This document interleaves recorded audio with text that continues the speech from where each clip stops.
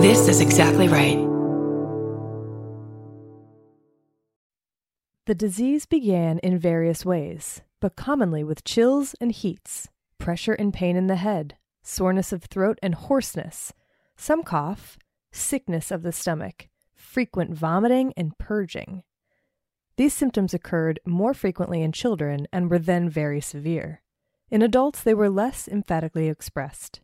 Commonly on the uvula, tonsils, velum palatinum, and back part of the pharynx, several whitish or ash-colored spots appeared scattered up and down, which oftentimes increased very fast, soon covering one or both of the tonsils. These eventually proved to be the sloughs of superficial ulcers. The tongue at this time, though only white and moist at the top, was very foul at the root and covered with a thick, yellowish or brown coat. The breath also now began to be very nauseous. The offensive smell increased hourly, and in some instances became quite intolerable, even to the patients themselves. By the second or third day, the sloughs were much enlarged, and of a darker color, and the surrounding parts tended much more to a livid hue. The breathing became more difficult, with a kind of rattling stertor, as if the patient was actually strangling, the voice being exceedingly hoarse and hollow.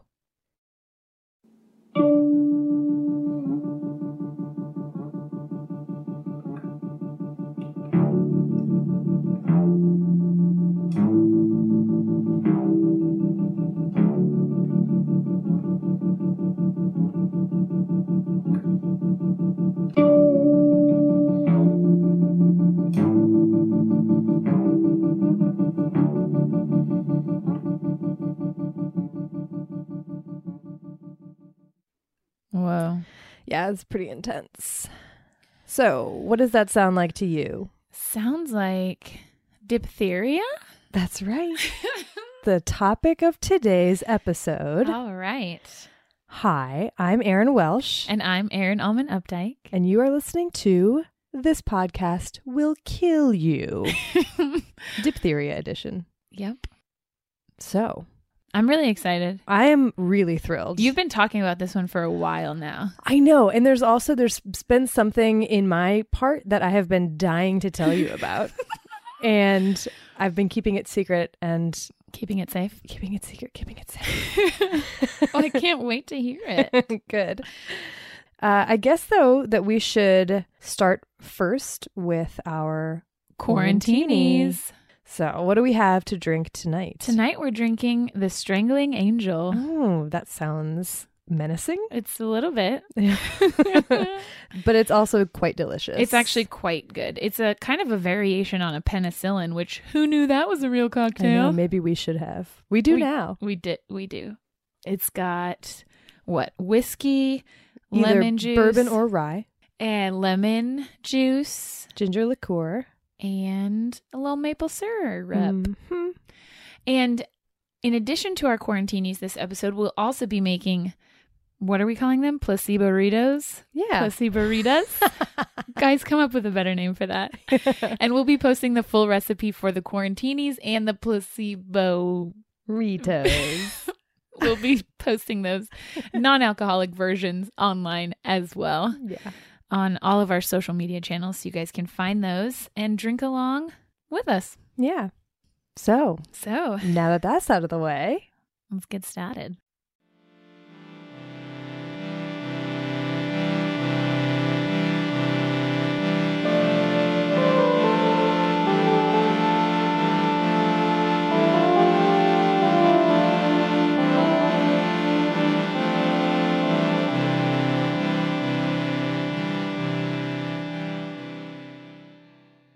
So diphtheria is caused by a bacterium known as Corynebacterium diphtheriae. And I did, in fact, look up how to pronounce that. Oh, good. That's like the first time for me ever. Well, it's a strange spelling. Yeah, I looked at it and I was like, I'm going to look this one up. Corynebacterium diphtheriae. It's a gram-positive rod, so it's shaped like a little tube, not a ball like or anything. Like a little Good and Plenty? Yeah, Good and Plenty. That's a great one, actually. And one thing that's interesting about this disease is that the disease that we associate with diphtheria is not caused by the bacterium itself. It's caused by a toxin. And this toxin is produced by a virus, a bacteriophage that actually infects the bacterium. What? Yeah. So a lot of the toxins, we talked about toxins in the MRSA episode. A lot of the toxins that quote unquote bacteria produce are actually produced by viruses. So it's this little mutualism? I guess, commensalism? Yeah, maybe? commensalism. I haven't really seen, presumably, at least in the case of humans, which are the pretty much only reservoir for diphtheria, you might be getting more sick. So I guess if that's beneficial, then you could call it a mutualism. But I don't know if that actually, I don't know that the bacteria survives any better with this bacteriophage or not. Okay. So maybe someone else who knows can tell us. That's really interesting, though. Yeah. So it's not the bacterium itself. So there are strains out there that are what are called non-toxigenic strains. Those can still infect you. They can still cause some disease, but they generally don't cause as severe of disease and not the type of disease that we might associate with diphtheria. Okay. So, ready? Uh-huh. So, diphtheria, and from now on, whenever I talk about it, we'll just assume that it's a toxigenic strain of the bacterium. So it's making toxin, it's trying to kill you. Gotcha. It's transmitted via aerosols, so coughing, spitting, sneezing, etc.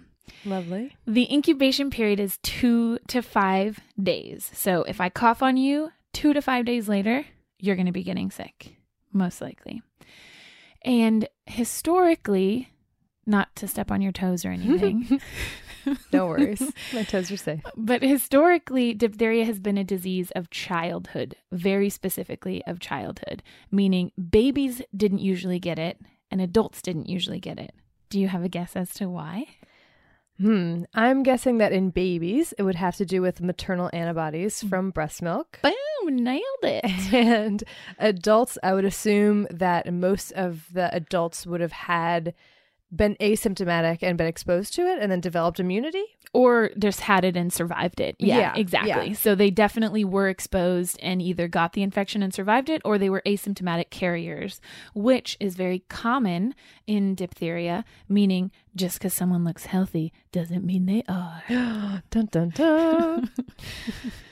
All right, so let's get into what actually happens when you get infected. Okay. So the first place that diphtheria tends to colonize is your nasopharynx. So that means your nose and your throat. Okay. It is possible to only infect your nasal passages, in which case the disease that it causes is more like the common cold. It's not as severe. You get a lot of bloody mucus and pus coming out of your nose. God. Yeah, it's pretty gross, but it's less common. So more commonly, it's actually going to kind of go straight to the back of your throat, and that's its sort of favorite spot to infect. So the progression of the disease I saw described as insidious, which is not a good. No. You don't want something in your body to be a negative connotation to that word, I think. Yeah. Pretty negative. So here's how it begins.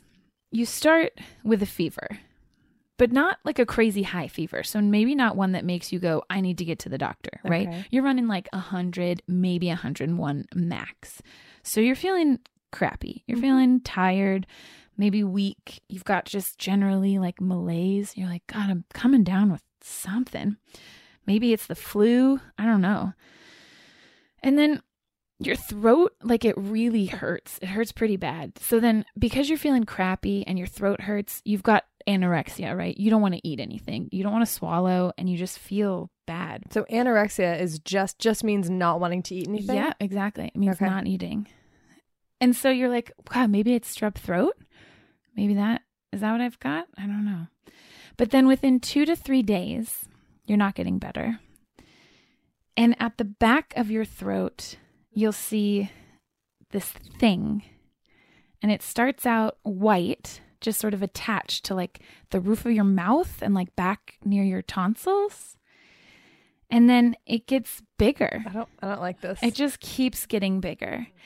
And it starts out white, but as it grows to cover your entire soft palate, it can turn green. Oh my. Or gray or black. God, black? Yeah. And it's not really pus, because pus, you can kind of spit that out, right? Like mucus, you could sort of put your finger back there and scrape it off. Oh, ugh. You can't do that with this because it's stuck on. And if you try, like if you really, really try in there, you're just going to cause yourself to bleed a lot because it's stuck on there. Oh. And at this point, it might be getting kind of hard for you to breathe. So if you finally were to go to the doctor and they put a stethoscope up to you, they'd hear a sound something like this.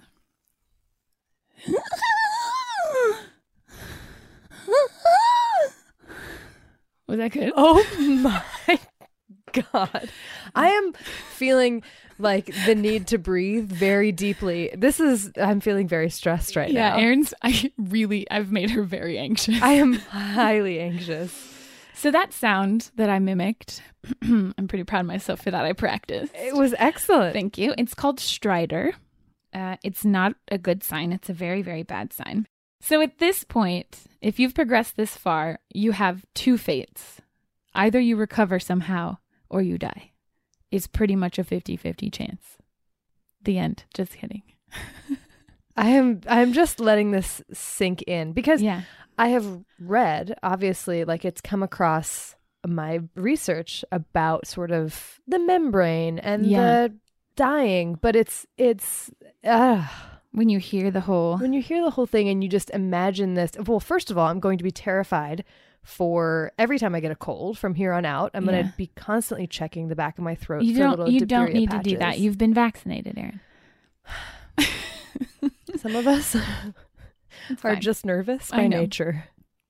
Yeah. Not naughty by nature. So this thing that's on the back of your throat is called a pseudomembrane. I don't know why they call it that, but that's what they call it. It seems like a pretty real membrane and not a pseudo one, but that's what they're calling it. And basically what happens, and one of the very common ways that you end up dying from diphtheria is that this thing grows so large and then your surrounding lymph nodes will also swell up that basically your airway is blocked off and you suffocate. Oh my gosh. Now, that's not the only way that you can die from diphtheria. Perfect. Love it. But before we talk about the other ways that you can die, we'll take a step back and let's talk about what's actually going on inside your body. Okay, good. Why are these specific symptoms happening? So like I said, the primary thing that's actually causing this disease is a toxin, diphtheria toxin, not the bacterium itself. So what happens is this toxin is released from the bacterium, made by the bacteriophage inside, released from the bacterium into your body. It enters your cells, so it can actually attach to certain receptors on your cell and get inside of your cell. And once it's in your cells of like the epithelium of your throat, right, it basically inhibits protein synthesis. One of the main things that cells do is make protein. If your cells cannot make protein, they will die. Yeah, so inhibiting that seems pretty bad. It's not good. So it basically causes cell death. So this toxin gets into your cells, stops them from doing their job, and then results in their death. The pseudomembrane that you're actually seeing on the back of somebody's throat is a direct result of this toxin. It's made up of a whole bunch of dead cells that have been infected by this toxin and then killed. And then what happens is, because the bacteria are also there, right? So there are colonies of bacteria. You've got macrophages and neutrophils, which are white blood cells that are coming in to try and eat the bacteria and also clean up after all these dead cells that are now in the back of your throat. And when there's dead cells, what they do is they lay down this stuff called fibrin, which is like scar tissue. And so that's why it's adherent to the back of your throat. It's not like when you get sick with another, like strep throat, for example, and you might have a bunch of mucus. That mucus is also just white blood cells and bacteria. The difference here is that because you have a bunch of cell death, you have fibrin being laid down, and that's everything is attached still to your healthy living tissue. That makes sense and is also that much more horrifying? Yeah, definitely. Yeah. Because there's no just like, oh, let me just cough really hard and hack this thing up. Right. You can't hack it up. And it suffocates you. It suffocates you. I feel claustrophobic. I can tell. It's a small room. But like I said, asphyxiation is not the only way that you can die. Cool. So the toxin is released into your bloodstream, and your nasopharynx, especially the back of your throat, is just rife with blood supply, which means that this toxin can make it into your blood supply, and then it can go to the rest of your body. Cool. It can travel to your heart, where it will do the same thing that it does in the back of your throat. So it's going to infect your heart cells, cause cell death, and then fibrosis or scarring. And what happens when you have scarring on the muscles of your heart is the conductance, the electrical activity that controls your heart, is impaired. So you've got a bunch of scars from everywhere where you've got dead cells because this toxin killed your cells, and now your heart can't send impulses, so it can't pump correctly. So you end up with arrhythmias. Your heart's not beating in sync with itself. So you can die because your heart stops beating correctly. You can also die. There's more. You can just your heart will just stop beating. Yeah, you go into like a tachycardia or an arrhythmia where your heart is not beating correctly. Like maybe you're going to have atrial fibrillation, which means the top part of your heart is say what my hands are doing because I can't. What do you call this? Fibrillation. I don't know. I mean, that looked like jellyfish tendrils. Okay, so it's kind of like that. Like, like instead of being like dunk dunk dunk dunk, your heart's like it's fluttering. Yeah, exactly. So that can happen, and that'll kill you, right? Because if your heart's not dunk dunking, it's not pushing blood out. That's what dunk dunk is, right? You also could just become paralyzed. Cool, great. Because it can infect your nervous tissue, and if it infects your nerve cells, then your nerve cells die. Then you can't transmit electricity. So it's pretty gnarly. You also can get cutaneous diphtheria, which is basically a giant ulcer on your skin. It's pretty gnarly looking. We should post a picture, but I don't know if we should post a picture. Maybe we can do like a click to see graphic content. Yeah, because it's pretty gross. Now, is that again with the fibrin? No, it's actually usually a non-toxigenic strain that infects your arms. Interesting. Well, not just arms, but your skin. Yeah. I'm not exactly sure why, but I have some good news because it looks like you could use it. Yeah, I'm very tense right now. Yeah. My arms are folded. She's very walled off. I feel like my heart is arrhythmic right now. Untreated, I guess I have a little more bad, and then we'll get to the good. Untreated, the mortality rate is up to 50%. So about half of people who get infected and do not have any treatment will die from diphtheria. High. It's pretty high. Treated, so we do have a treatment. Treated, the mortality is between 5 and 10%, which is still kind of high. It's very high. And in young children, it's actually as high as 20%. And the thing that's really sad is this case fatality rate has not improved over the last 50 years. So we're not any better at treating it now than we were in the 1940s and 50s. That's scary. Yeah. But do you want to know how we treat it? It's kind of cool. Yeah. So there's two things that you have to do. The first is give an antitoxin. Mm-hmm. You do that to actually treat the symptoms. The thing about this treatment, the antitoxin, is that it only works on toxin that is not already bound to your cells. Oh. So you have to be treated very, very early in the course of disease because any cells that are already infected with the toxin are screwed. Okay.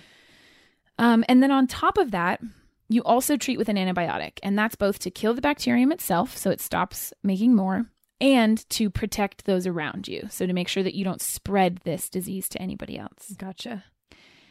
And the best news is that there is a vaccine, but we'll talk more about that later. Mm-hmm. So tell me, how did we get here? Excellent question.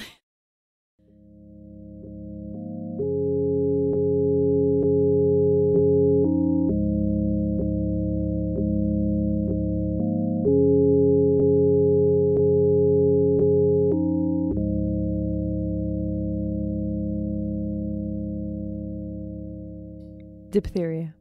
Where to begin? Before I started researching this the word diphtheria didn't really mean much to me on its own, right? It was more just like part of a vaccine lumped in with other diseases that you don't really hear much about anymore, except more recently with the whole anti-vaccine movement, which I'm sure we'll get into a bit later. Yeah. Anyway, but as I read more about the history of this disease, I found that the mention of diphtheria in a village or a city could cause a huge panic. Whoa. And it was one of the most feared diseases in pre-vaccine times for a few reasons. One, it attacked children primarily. So it causes horrible, slow, suffocating death that you just talked about. Yeah. It just sounds so awful. Yeah, you just like watch your kid suffocate. Yeah. Like, I cannot imagine. Yeah. it's pretty bad. And also, too, it would show up suddenly and tear through an entire town or village, and nothing seemed to stop it. So let's just check off the etymology of this disease before going into any more of its gory historical details. Diphtheria didn't get its name until 1826. Whoa, that seems super late. Yeah. And so in this year, a French pathologist named Pierre Bretonneau came up with diphtheriate, or something like that, which is from the Greek root diphthera, meaning leather, which is, of course, what that tough membrane in the throat resembled. Leather. Grody. It's like a football.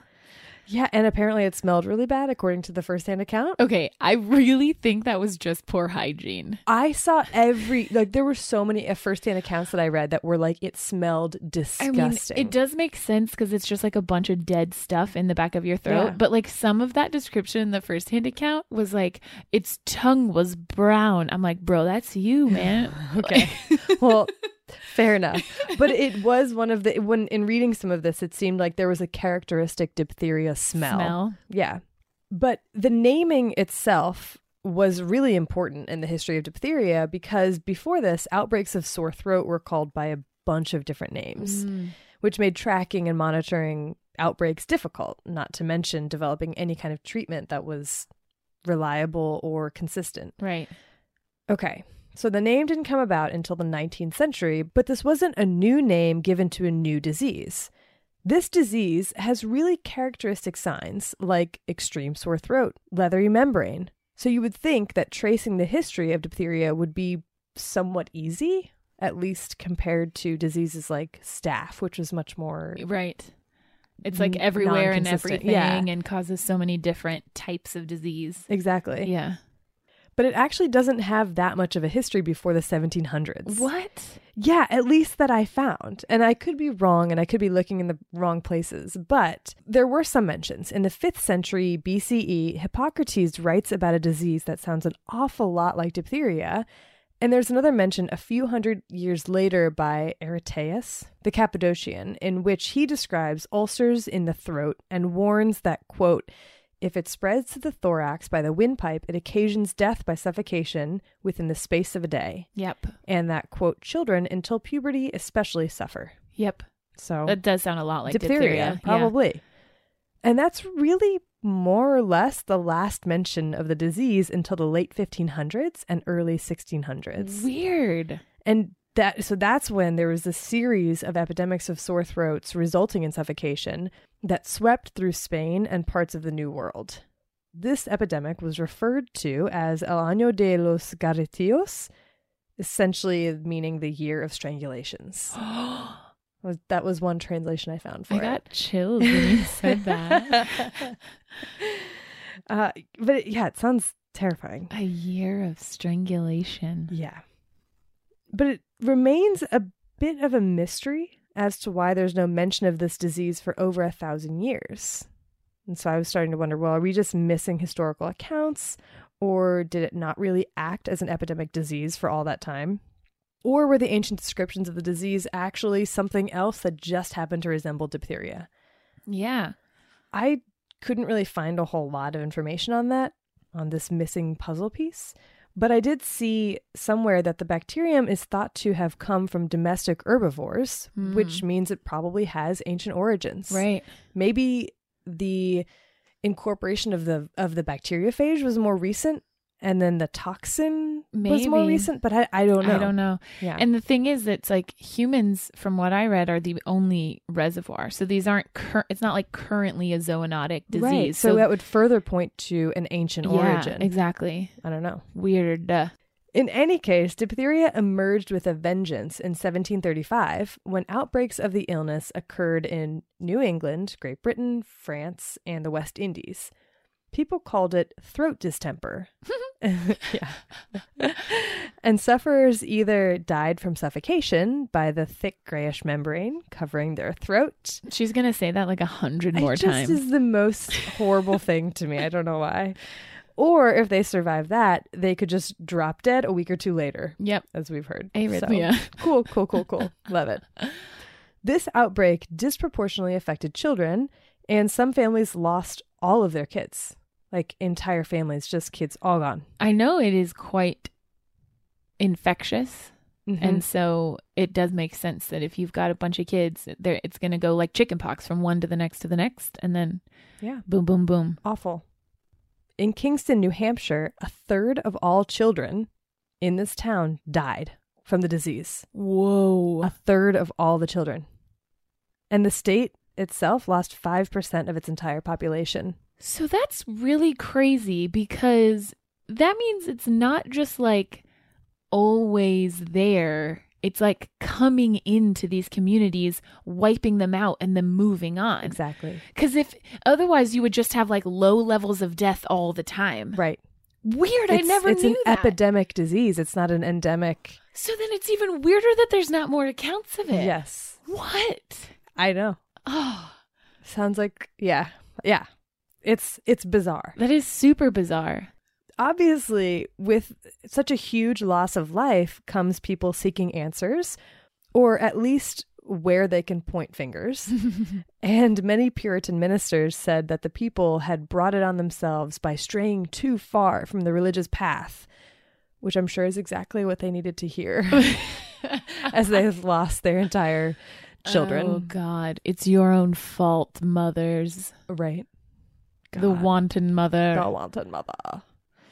Ridiculous. Anyway, so after this first big diphtheria epidemic in 1735, outbreaks showed up every 25 years or so. Whoa. Yeah, and it slowly shifted from this epidemic rural disease to a more endemic cosmopolitan disease by the mid-1800s, and it seemed to increase in virulence the entire time. Yeah. It was during these outbreaks in the 1800s that diphtheria got its name, the strangling angel, which is the name of our quarantine, if you remember. In an outbreak in New York City in 1857, the case fatality rate was 42%, which is, I mean, as we know, that's just what you said, but that's still so high. Yeah, I mean, that's almost bubonic plague level. And it's children, right? Children. So you've got a schoolhouse with 100 kids in it. They're all going to get infected, right? Mm-hmm. Like realistically, 42 of them are going to die. Yeah. 42. You now 42. have 58 kids in your class. Yeah. Is that right? That's right. Thank you. Congrats. That's what? Yeah. Oh, man. And no amount of therapy or supportive treatment could save the lives of those suffering. And so they died this slow, terrible death. God. So physicians deeply feared diphtheria because they felt pretty much helpless against it. Yeah. And even more helpless than the parents, because the parents would take their children to them expecting this person to try to make things better. And no. So it was the parents' absolute nightmare to watch their child suffering so horribly. And for this reason, diphtheria played a prominent role in the development of germ theory in the 1800s. Our fave. Oh, yes. All right. So it's the mid-1800s. Okay. Let's take a minute to consider some of the prevailing thoughts on what caused disease. Your bad sexual habits. Okay, wait, that's actually true. My bad. I'm sorry. Let me try that again. Not praying enough. Actually, I don't really have that in here. Oh. I think by that time it was not so. It wasn't so much about the morality. Oh, okay. Bad air. Bad air. There we Yes, go. absolutely. So miasma, that kind of thinking, which if you remember from Jon Snow and the Broad Street cholera outbreak. Episode 4, if you haven't listened to it. Yes, that was all thought to be miasma. And then there's also humorism or Right. humoralism, Right. which we've talked about during tuberculosis. Episode 9. And then there's germ theory. Yes. So the idea that many diseases are caused by microorganisms. So this idea was around, but not necessarily widely accepted quite yet, because humorism was still kind of the prevailing thought. But it pretty quickly fell out of favor as formal medical research focused on specific tissues or cells as indicators of disease. Importantly, they started asking whether if a specific tissue or organ was inflamed, there could be multiple causes for the same symptom. For instance, diphtheria, scarlet fever, and strep throat all result in inflammation of your throat. Does that mean that they are one disease or many? So this is a big shift in the way that people thought about disease. Yeah. So the answer might be obvious to us now. Yep. Of course, these are different diseases. They have different symptomology, blah, blah, blah. But back then, before germ theory had taken hold, this wasn't straightforward. And the concept of multiple causes for the same disease symptoms was really huge. And it partially paved the way for germ theory, especially the one germ, one disease concept. With diphtheria, one thing seemed certain. It was contagious. If it showed up at a school, in one kid, it was only a matter of time before the entire class, as we illustrated, was sick at home or in the hospital or dead. Yeah. Now that we knew it was contagious, it was like, okay, well, we need to know which microbe caused the disease, which was difficult to do because the mouth and throat normally contains this really diverse array of microbes. So being able to say that one specific microbe was the cause of a disease wasn't simple. But there was at least a jumping off point, the membrane. By the late 1800s, this dude named Klebs found 2 types of microbes in the membrane. Klebs like Klebsiella? It might be. Oh, how exciting. But he didn't know which bacterium was responsible. So that question was solved a few years later in 1884 by a dude named Friedrich Loeffler. Oh. He also discovered that the bacillus was only found in the membrane and didn't invade deeper into the body. Mm. But diphtheria also causes effects in a more distant parts of your body, so he figured that the distant effects of disease could be caused by a toxin. Wow, what a smart guy. Right? We had the causative agent. But there was still the mystery of why an outbreak of diphtheria would suddenly show up without any warning and sweep through a village or school. Where did it come from? Yeah. Well, a couple of years after the causative agent of diphtheria was identified, there was an epidemiological survey of children in Berlin that showed that 5% of healthy children carry the bacterium in their throats.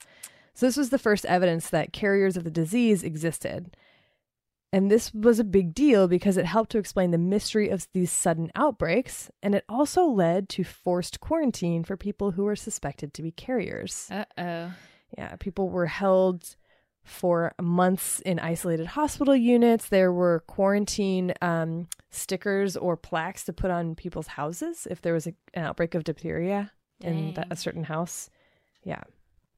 Soon after the discovery of diphtheria carriers, Pierre-Paul Emile Roux, who was Loeffler's assistant, found the diphtheria toxin by showing that if you passed bits of diphtheria secretions, like from the membrane, through a superfine filter that would keep the bacteria out and other cells, and then injected the filtrate into an animal, you could cause diphtheria-like symptoms in the animal. Wow, that's cool. Yeah. I mean, not cool for the animal, but... But it's kind of like, boom, toxin. Yeah. Got it. Proof in hand.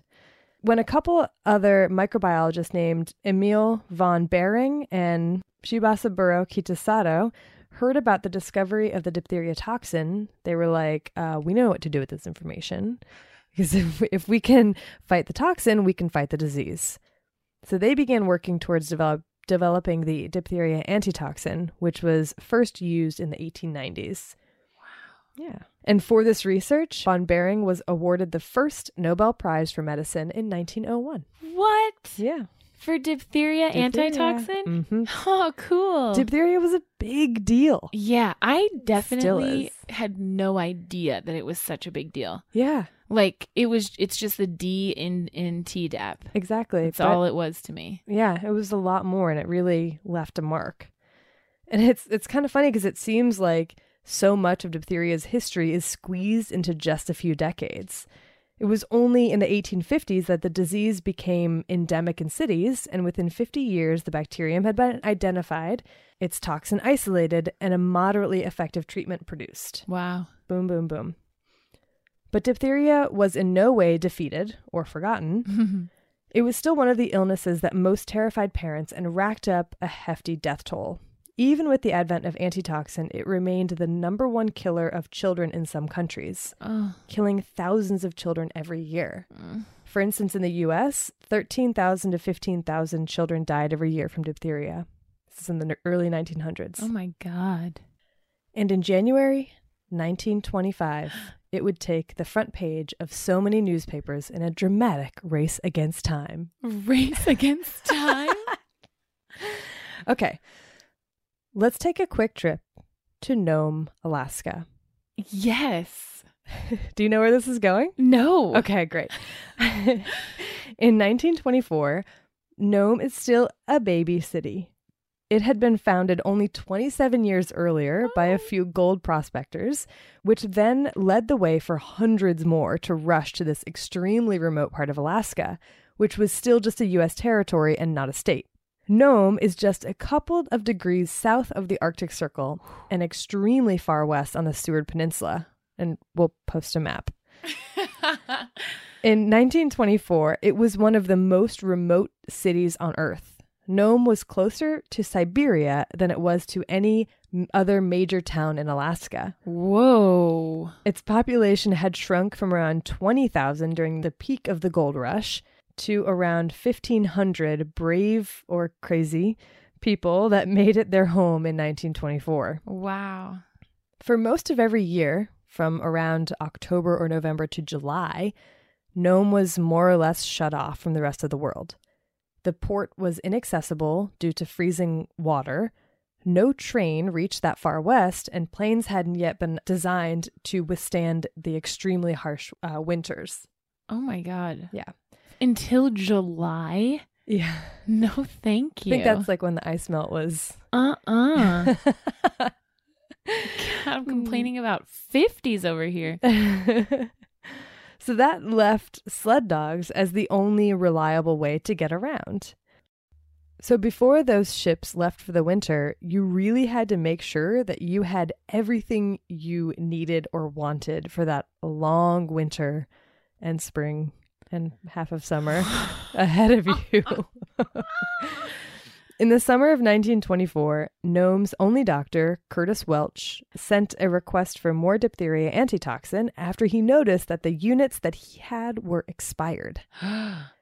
But when the last ship of the year came and went without any new antitoxin, he crossed his fingers and hoped for the best.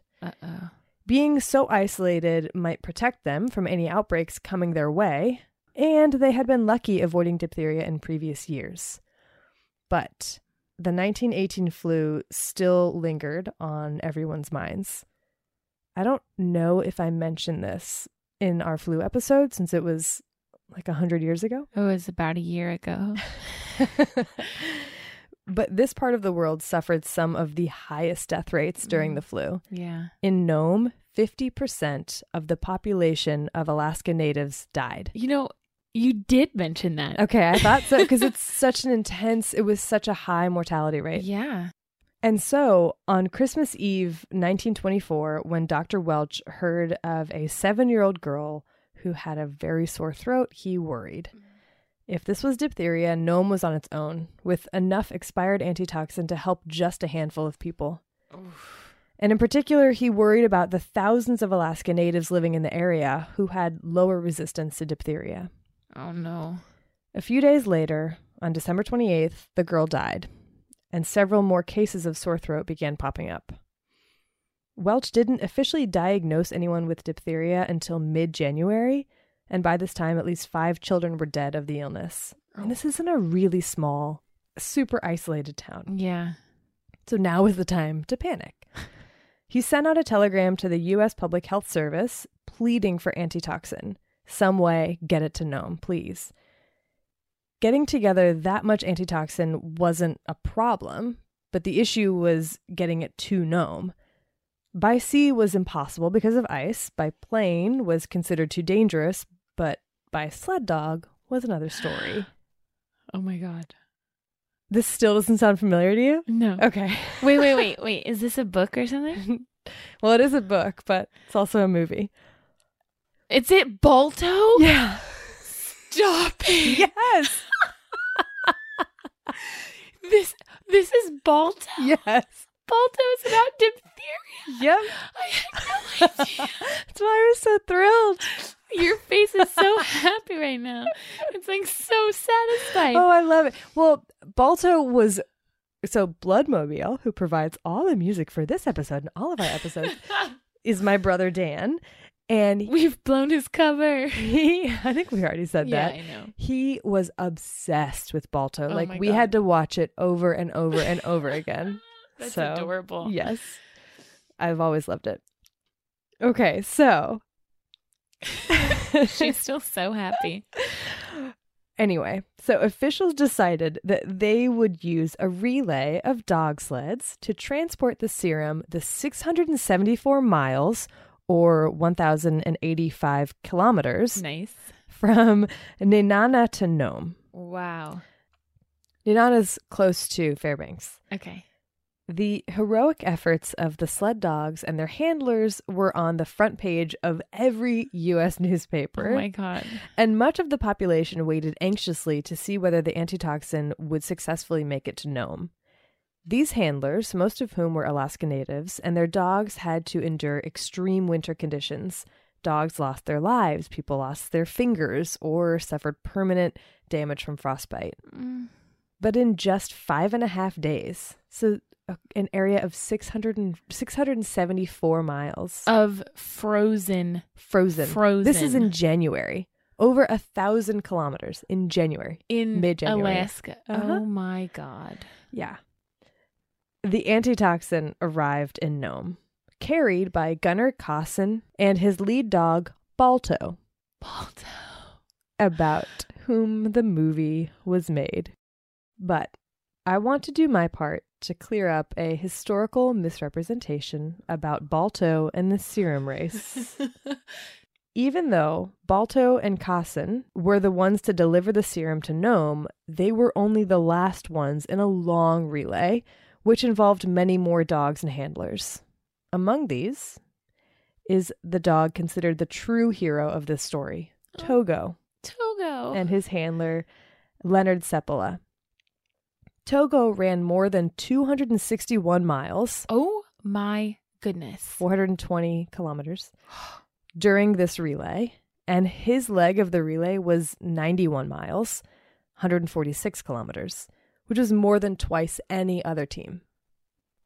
He safely led his team through some of the worst conditions and across the treacherous Norton Sound, which is this frozen inlet of the Bering Sea. So over frozen seawater. Oh my God. Yeah. But Togo didn't get any of the recognition, or at least not nearly as much, especially right after the serum got there, that Balto received, which, like, there's a statue of Balto in New York City's Central Park. And Seppala, who was the handler, was super salty about this. Well, yeah, I would be too, because he was with him. Yeah, I know.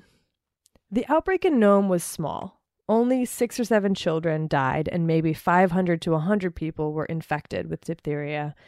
But the numbers could have climbed a lot higher had the serum race not been successful. And maybe Togo will finally get the recognition he deserves, because apparently there's a live-action Disney movie in the works called Togo. Stop it. In which Willem Dafoe, everyone's favorite hero, What? will play Leonard Seppala. No. No, veto. Oh, well, we'll see. Sorry, Will. I'm definitely going to keep an eye out for that, though. So I tell this story about Nome and Togo and Balto to underline just how scary this disease was. Right. People were willing to go to pretty extreme lengths to like protect this tiny little town. And they were captivated. Like this was on the cover of every newspaper. A few years after the gnome serum race, a diphtheria vaccine was created using the toxoid, which was the inactivated form of the toxin. And it went into wide use in the 1930s, and the disease really dropped off to where most doctors today have no idea what a diphtheria membrane looks like. Only in pictures. Or smells like. I think that's why we don't like it's not in a picture. Yeah, exactly. We talk scratch and sniff. Yeah, we talk a lot about smells of some bacteria specifically that like the bacteria make a smell. Right. But with this, my guess is that it's just like a bunch of deadness that is making the smell. I just want to repeat again what I said about a scratch and sniff book. Scratch and sniff pseudomembrane. Scratch and sniff medical textbook. Oh. Grody, dude. No, That's genius. I would not buy. No, but somebody would buy it for you. Yeah, that's true. That's basically all I've got. So that's it? Yeah. You're done? I'm done. You're like, and then they made a vaccine? Story over? Well, that's because I think that's where you pick it up. And you tell me about how the anti-vaccine movement might be changing things. Okay. Let's do it.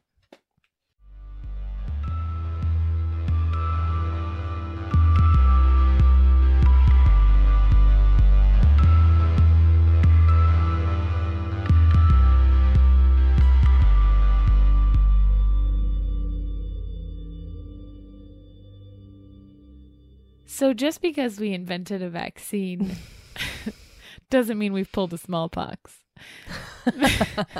This has not been eliminated from the world. It has not been eliminated from the United States. Still exists. But in the United States, it is actually a pretty huge success story. So, for example, in 1921, in the United States, so before there was any kind of vaccine, there were 206,000 cases of diphtheria reported. That's a lot. Yeah, there were also over 15,000 deaths. Oh my. I know. Most poor children. Babes. Yeah.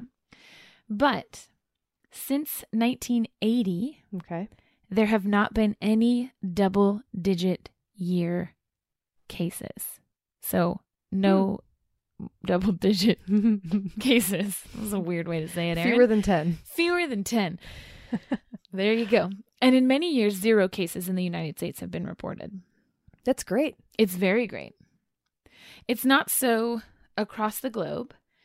So the World Health Organization, and I'll actually post this because I don't think I'm the only one who'll find it interesting, has little fact sheets about the number of cases of all of the vaccine preventable diseases, of which diphtheria is one, and how many or what percentage of people are actually vaccinated across the world. So this is aggregated, all of the countries of the world, how many actual case reports there have been of all of these diseases. Okay. So keep in mind, as always, that, it's just the reported cases. There's a lot of underreporting and many places who might not report it at all, et cetera, et cetera. But the numbers have been generally getting better for the most part. In 1980, worldwide, there were over 97,000 cases of diphtheria reported. Wait, hold on. 1980. 97,000. 97,000. Okay. 1990, that number had dropped to 23,000. Holy crap. Way to go, world. Right? That's because of the vaccine? I mean, the vaccine has been in use since the 20s. But well, sure, but I mean, like, vaccination better rates, coverage? Yeah, they went up from 31% in 1980 worldwide to 88% in 1990. Whoa. Yeah, that's for one dose of the vaccine. Okay. So one thing I will say is that the vaccine for diphtheria, it's usually given in combination with tetanus and pertussis. So you might hear people say DTP or Tdap or DTaP.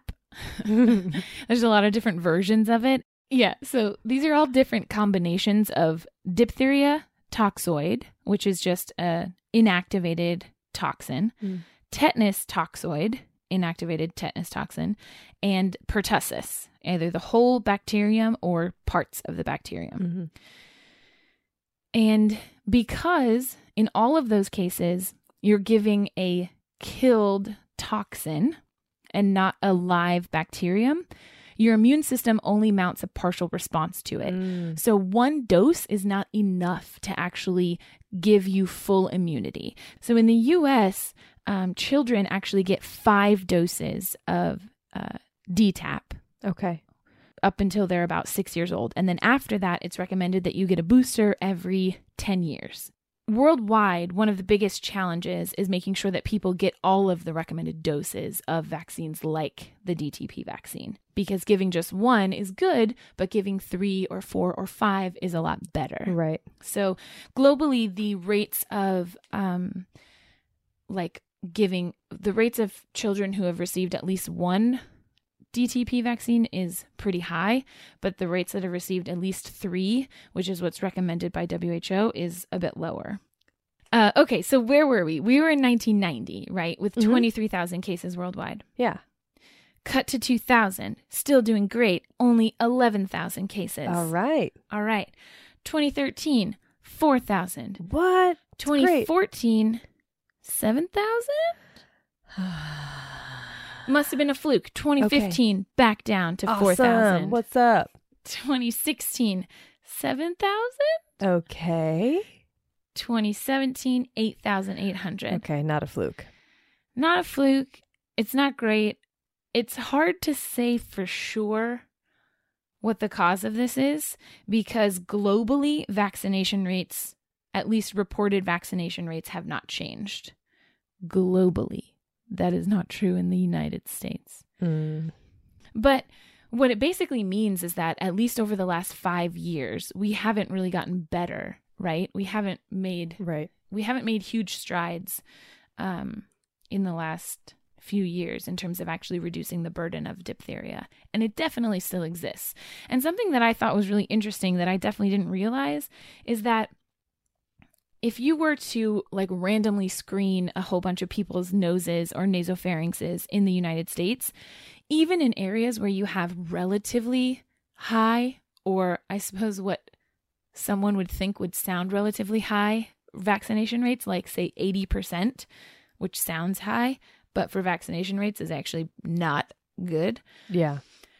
You can find a lot of people colonized with diphtheria in the United States. So this bacteria still exists here. So even though we haven't had a case of diphtheria in the United States since in 2012 we had 1. And before that it was 2003. Okay. We had 1. So even though the case rates of diphtheria in the United States are very low, that doesn't mean that it's not here, right? Right. The R naught of diphtheria is 6 to 7, which is really high. It's really high. It's second to measles, which we haven't. 14. How have we not talked about measles yet? Because because there are tons of diseases. I know. Okay, but we need to put it's that on our high list. on the list. Yeah. But yeah, so it's really high. So what that basically means is that, for every 1 infected kid, you could potentially infect 6 or 7 more kids. That's crazy. It's crazy. And scary.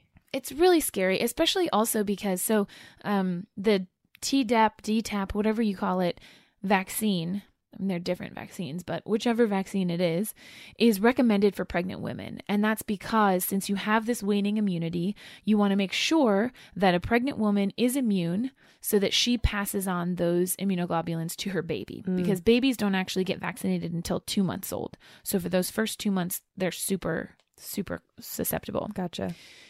If you don't if a woman maybe doesn't have access to prenatal care or doesn't have health insurance or things like that, and doesn't get that, then you can potentially have babies that are completely susceptible. And so that's why this whole vaccination thing becomes really important, is that it's not just about your individual risk. It's about the fact that there are a lot of people in the community that either are too young to be vaccinated, are very old, so they just don't have a good immune system left, Right.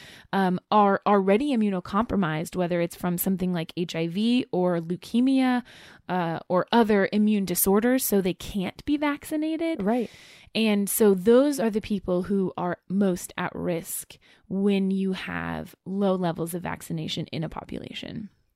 It blows my mind after reading about this disease and hearing about this disease from you and the progression of disease that there are people who choose to go, nah, I'm just going to take my chances. I think the thing is, though, that we don't hear about this. It's not on the front page of our newspapers because one kid has gotten it since 2012. In the U.S. But it's not in everyone's face, and it's not every day, and it's not everywhere. So it's very easy individually to say that problem is elsewhere and it's not going to affect me. I mean, I think that's why it's just about making sure that people are aware that these diseases still do exist. And that's why these vaccines are important.